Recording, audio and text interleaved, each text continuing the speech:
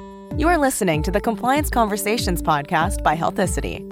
If you work in the healthcare industry, you know how crucial compliance is to your bottom line, your reputation, and the success of your organization as a whole. If this is your first time listening, welcome. A transcript of every Compliance Conversations episode can be found at www.healthicity.com/resources, along with a ton of other thought leadership materials. You can add us to your RSS feed and iTunes, or follow us on Twitter and Facebook. Now, let's get on with the show. Welcome, everybody. This is CJ Wolf from Healthicity. I'm Healthicity's Senior Compliance Executive, and this is another episode of Compliance Conversations. And today we have a wonderful guest, Judy Castle. Welcome, Judy. Thank you. Judy is an attorney and expert legal advisor on all things medical marijuana. I thought that was a really interesting topic.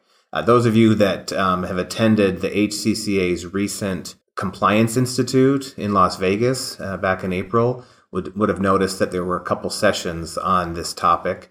And we thought it would be great to get an expert on the line rather than me try to fake it. You'd all see through that pretty quickly. And so Judy is here to help us with that. And Judy, before I get into asking you some questions, would you mind introducing yourself a little bit? Tell us who you work for and what you do. Great. Thanks, CJ. Yes, Judy Castle, and I work for Cannabis Law PA. We're a law firm that is out of Pennsylvania, and we practice in the medical marijuana space, representing growers, processors, laboratories, physicians, ancillary businesses related to medical marijuana. And we practice predominantly in Pennsylvania, New Jersey, and Maryland, though we have also been hired as consultants for some of the other states like Ohio and New York in representing those types of clients. We do administrative litigation, so we defend and represent cannabis company owners before state agencies. We also help them with their contractual concerns, and then we also do a lot of applications, helping people with their applications to become medical marijuana operators. Yeah, so you've got a lot of experience in this space, and I'm sure this area is growing quite a bit with a lot of states that seem to be moving in this direction. Is that the trend that you would say is true?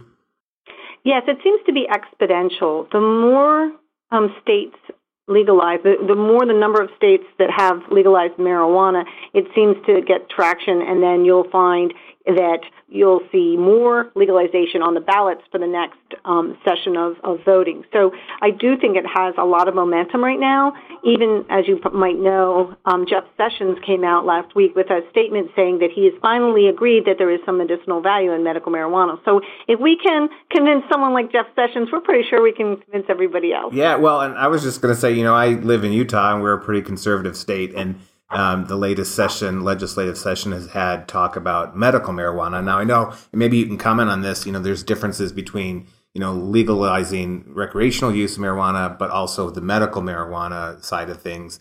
I would think there may be more states that have approved it for medical purposes, but could you comment on that? Maybe break it down on, how many states out there have laws that allow it for medical use versus recreational?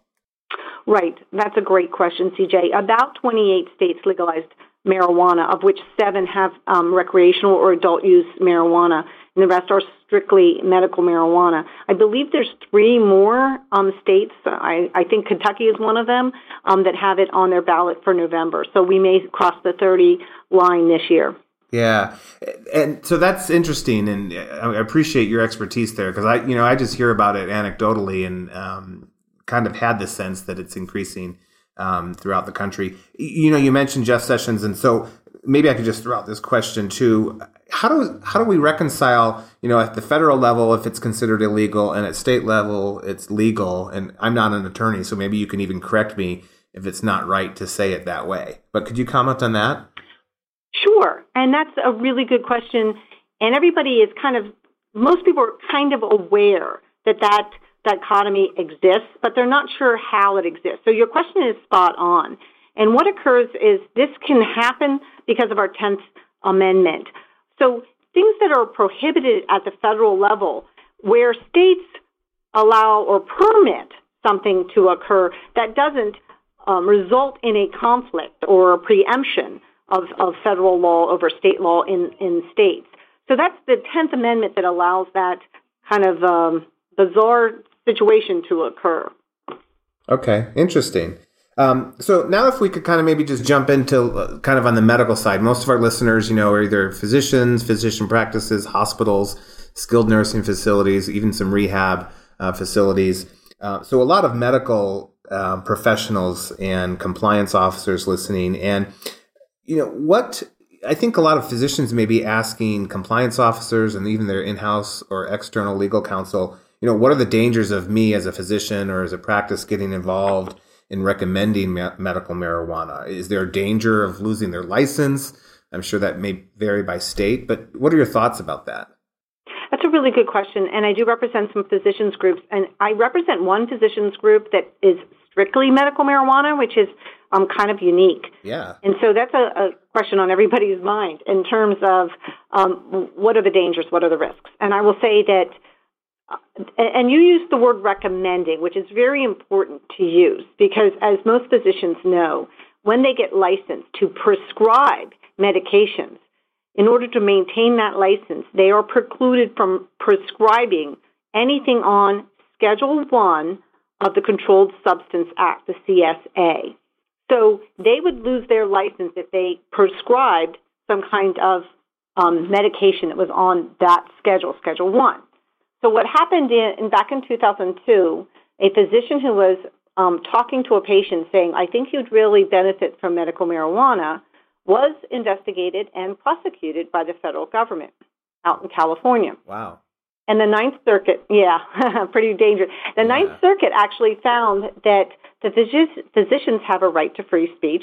Go figure. Yes. And so therefore, if they are just recommending that medical marijuana may help the patient, they're not violating their oath. They're not violating their licensure about prescribing. So we always say that physicians are allowed to recommend medical marijuana, but they're not allowed to prescribe. I will add that even though that's the Ninth Circuit that decided that case, and obviously that's not precedential for here because we're in the Third Circuit, I will note that happened in 2002, and the federal government has never, since 2002, brought another case against the physician. So we think it's a pretty strong argument why physicians will be covered and protected for recommending medical marijuana. Okay. So is it not allowed in any states for them to prescribe?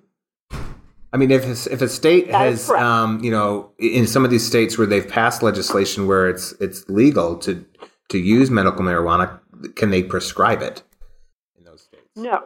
And that's because the licensures deal with that Schedule 1, that Controlled Substance Act, in order for them to have their license. So they can still recommend it. And now some states will call it, use a different verb other than recommend, certify, list, permit, but they won't use the word prescribe. Okay. Interesting. So then if a physician is recommending it, I'm just thinking from the patient's perspective, I say, okay, sounds good. How do I get some? Can you give it to me, doctor? So they obviously probably not, right? So they're recommending. So then how do they get that information to the patient, or where does the patient go from there?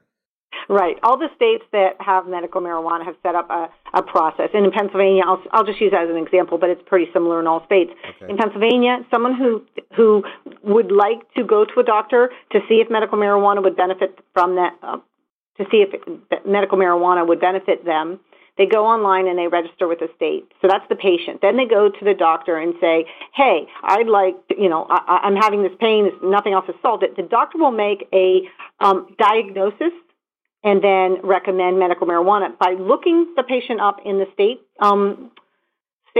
system, they'll see the patient, and the doctor will put in the code that says, yes, we're recommending medical marijuana. The patient will then go home and acknowledge that, and the state will send them a card. The patient will take that card into a medical marijuana dispensary and be allowed to purchase their medical marijuana from the dispensary. Okay. So, and this is going to sound very naive, but is all of medical marijuana, is it all smoked? I mean, if you could tell me a little bit about how that would actually work from a patient's perspective, what do they do? Excellent question. I love questions like that. Every state has their own list of the forms that are approved to be dispensed. Pennsylvania initially came out with and still is the case, there's no smoking, but they did have pills and ointments, drops, tinctures, and vapes. Originally, Pennsylvania had no flower, no edible, no smokable. They just passed or approved flower, but not to be smoked, to just be vaped. So each state will have its own set of format that the medical marijuana can come in. Okay. And the dispensary will then sell it. The grower processor is charged with actually growing it and processing it into that form. Interesting. So what kind of conditions have you run across where it's being recommended by physicians? Is it mostly for pain control, or what other areas have you seen that to be effective? Right. Pennsylvania is one of the most expansive, and Ohio, New Mexico are pretty close behind them or right around them in terms of conditions that are approved. Pennsylvania has approved originally 17, and then they just approved 4 more, so they're up to 21 different conditions. And part of those conditions are PTSD and chronic pain, which is key for a lot of reasons we chat about in a moment. But having that broad base of conditions has allowed Pennsylvania to grow the medical marijuana program much more exponentially than other states. For instance, we've had medical marijuana on the shelves for about 3 months. We have 30,000 patients registered. New Jersey had medical marijuana on the shelf for 5 years and had 4,000 patients registered because they only had 5 conditions. Gotcha. That's really interesting. And, given that some of these states are close, can patients cross state lines? Given what you said earlier, it sounds like probably not. You have to be a resident of the state to follow that state's process for registering as a patient, have the doctor recommend, et cetera. But is that accurate? They couldn't cross state lines?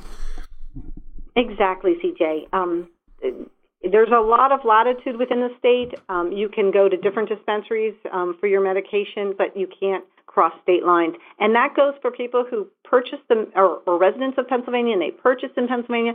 We're telling them not to cross state lines, even to use it in another state. So don't take it on your airplane. Don't drive to a different state and smoke it or eat it or whatever you're doing. Don't do that because technically that's a violation of law. Gotcha. Yeah. Okay. Interesting. Yeah. All these what ifs are going through my mind. So this is really fascinating. I appreciate this. So maybe we could talk a little bit going back to how physicians can be protected. How do they ensure that they're complying with state law? What are you recommending to clients and to physicians in general?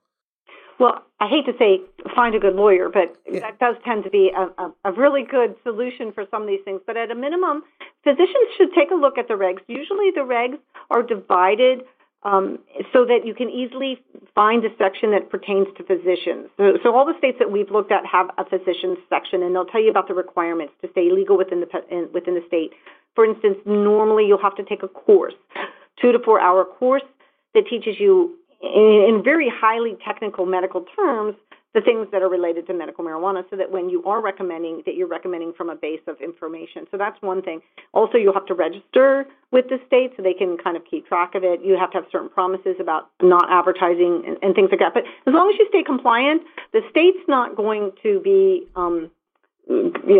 approaching you with violations or fees or fines. In fact, most states have a provision in their act that actually protects physicians from any kind of prosecution. Okay, that's good to know. Have you seen? You mentioned the one enforcement back in 2002 from kind of a federal level. Have you seen any state enforcement? I mean, you're obviously defending physicians and representing them, so I'm assuming there's probably some cases.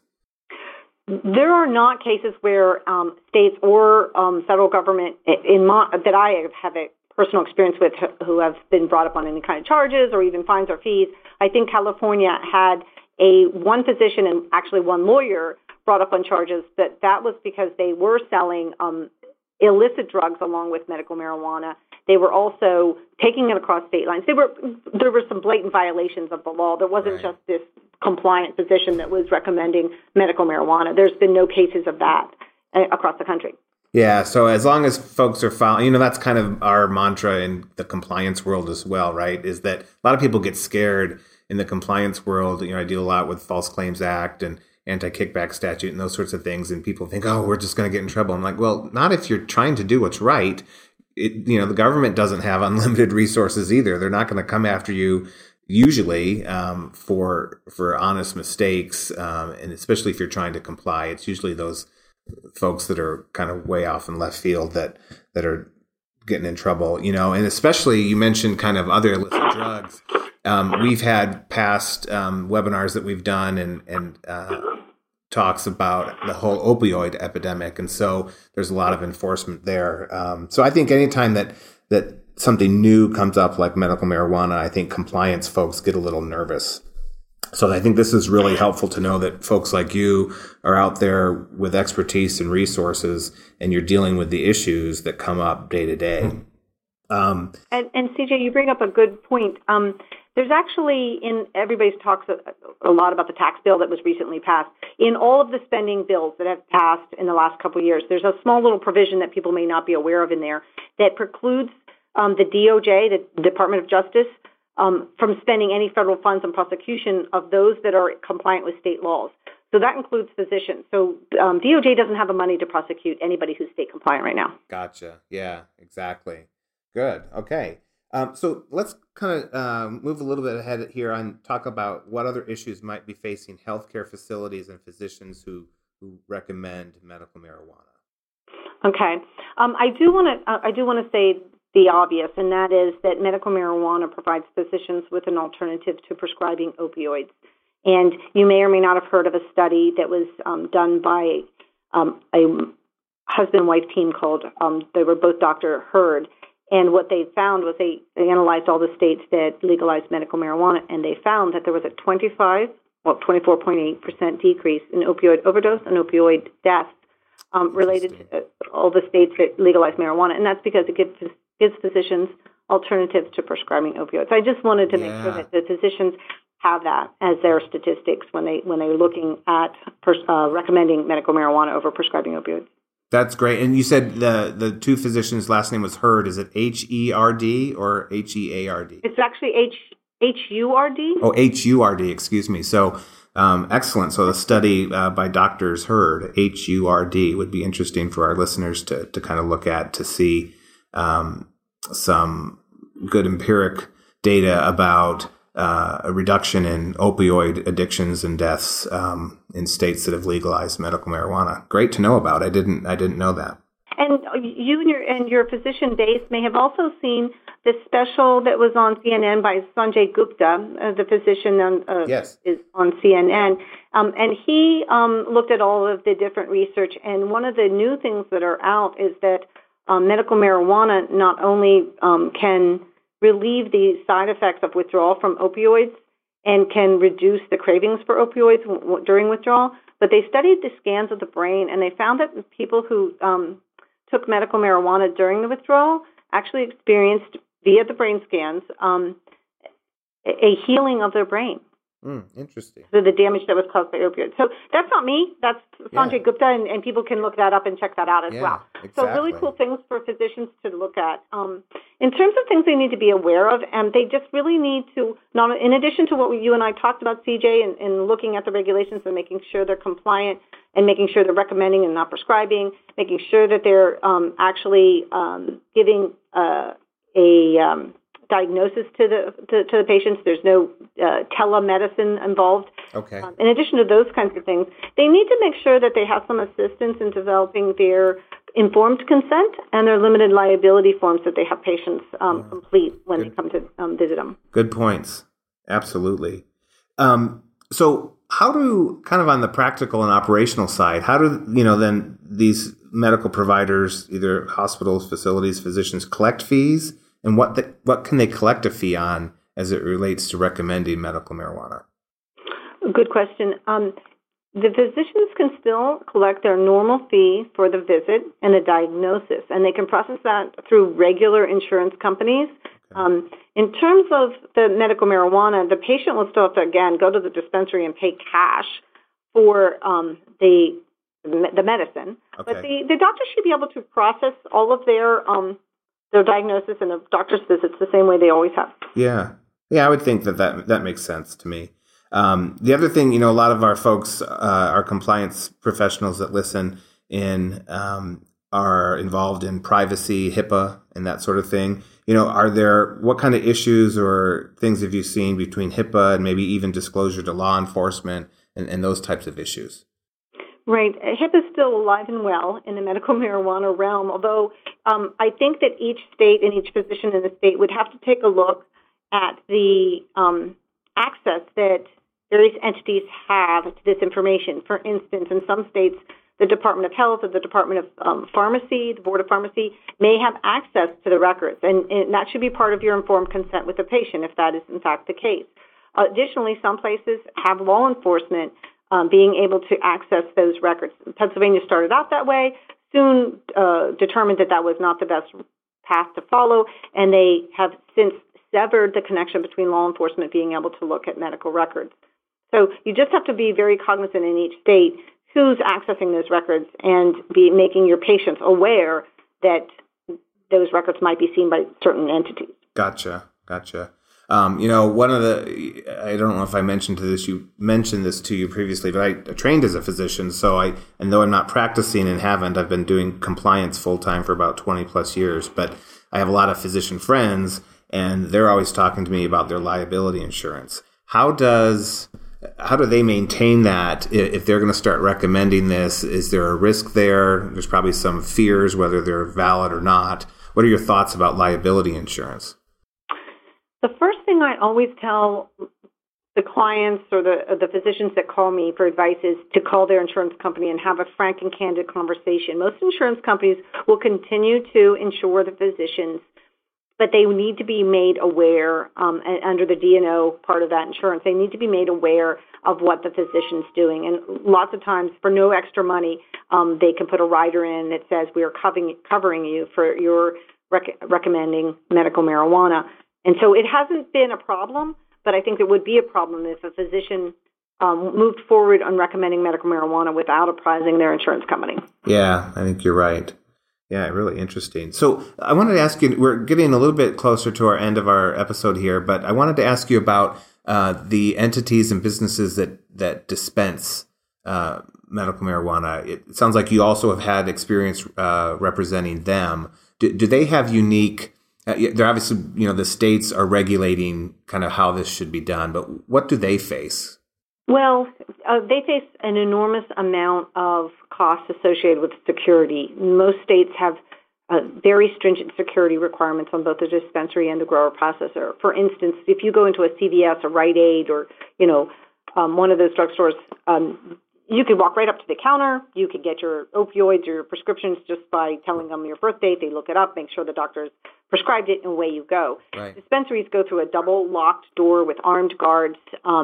You're accompanied by a dispensary attendant the entire time you're in there. If you don't have a medical marijuana card, you can't get in. So wow. Even if you're like a parent of a child, well, not a child so much, you would get a caregiver card. But if you have an elderly parent that you're taking there, you'll have to stay outside in the lobby. They're very, very secure. So there's a lot of security around them, okay. And so there's additional liability where that's concerned as well. You just, again, have to have a conversation with your insurance company and try to have a local insurance company that you can talk to, a local bank you can talk to. The more local you can find your vendors, consultants, and contractors, the more likely you'll have a good outcome for those things. So this may be a silly question too, but where do they get their medical marijuana from? So are they growing it in certain places? Are they getting it from outside the country? I mean, where does that come from? Yeah, most of the states that initially legalized it realized that, again, theoretically, anybody who's going to grow marijuana shouldn't be having it already. So they're going to have to get it from outside of the state. So they allow a very small window for the grower processors to purchase seeds. And normally they are purchased not only from outside the state, but outside the country. A lot of people get their seeds from, let's say, Israel. Israel is a huge medical marijuana proponent, and they're on the cutting edge of a lot of stuff. So okay. A lot of people get their seeds from Israel, but then the window closes. So they may give you 30, 60 days to get the seeds and get the plants up and running. And after that, you'll have to cultivate your own seeds, and you'll have to be sustainable. Wow. Really interesting. All sorts of questions, and you just are a wealth of knowledge. Let me give you kind of the last word. in the last minute or two we have here. Is there anything I didn't cover that you're like, why didn't this guy ask me this? And that these are what people ask me all the time when they learn what I do for a living.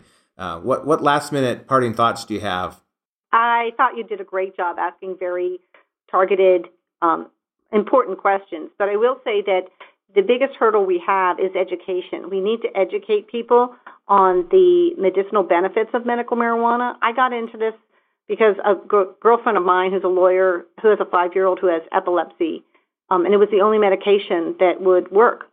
And Wow. so people need to really realize that there's some real good things happening with medical marijuana. This is not an excuse for people to just get high. In fact, a lot of the medical marijuana has little or no THC, which is the psychoactive part of medical marijuana, and it has the CBD instead, which is very, very helpful in a lot of these conditions.